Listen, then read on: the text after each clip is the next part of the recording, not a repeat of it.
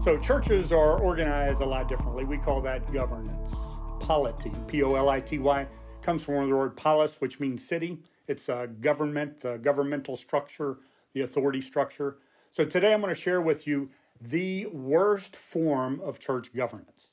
Now there are a lot of variations, but there are four basic models. One of those is the episcopal form of governance, of polity, and the source of authority there is the College of Bishops. So episcopal comes from the word episkopos in the Greek, which means overseer, bishop. So that's why they have the College of Bishops overseeing that. Then there's also a concept called connectionalism. That's mainly in Methodist or Methodist-related churches. That's where they have a strong central organization which holds an annual conference. And then there's the Presbyterian form of governance, comes from the word presbyteros. In English, we translate that as elder. So a Presbyterian form of governance is a body of elders or presbyters overseeing a local congregation, and then usually they answer to another level of overseers, of presbyters, made up of representatives from each church. And then there is the congregational form of government, where the authority is vested in the congregation itself. So what is the worst, right? And there are variations of this. Some have elders and deacons, and some of them have like elder-led or deacon-served or congregation-approved, lots of different. Here's the worst form possible. The worst form of church governance is the one you depend upon to make your church effective. It can be any one of them. But if you as a leader think that the form of governance is what's going to make your church go further and be more effective, that's the worst kind. Because governance never does that. The Bible never prescribes polity. It never says, here's how you need to organize. It never calls out episcopal or connectionalism or Presbyterian or congregational. Now, there are examples of the way they did things, but the Bible never says, here's how you need to organize it. What it does say is, here's the qualities that you need to have as leaders.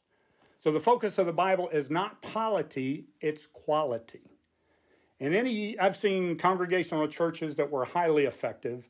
I've seen congregational churches that were dead as a hammer and declining. I've seen elder-led Presbyterian churches growing and effective, Presbyterian churches that are dead as a hammer and declining. So it's not the form of government. It's the quality of the leaders around that. So we are to focus on leadership quality, not leadership polity. Let me also say that polity is important, but only as a structure to accomplish your church's mission. Polity won't move your church forward, but it can prevent you from moving forward. You change your polity, that won't move your church into better effectiveness, but what it can do is remove some of the obstacles that are keeping you from being effective.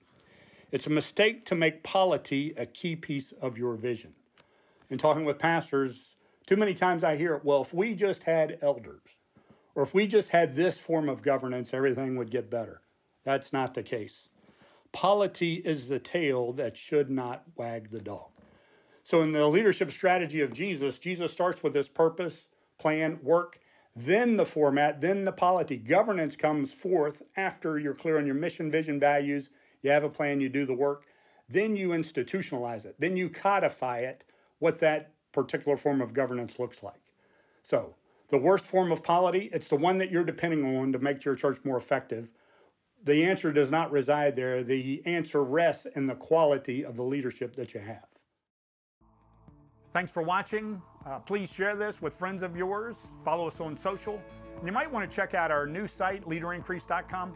All these videos are stored there, and all of them are to help you achieve increasing kingdom results.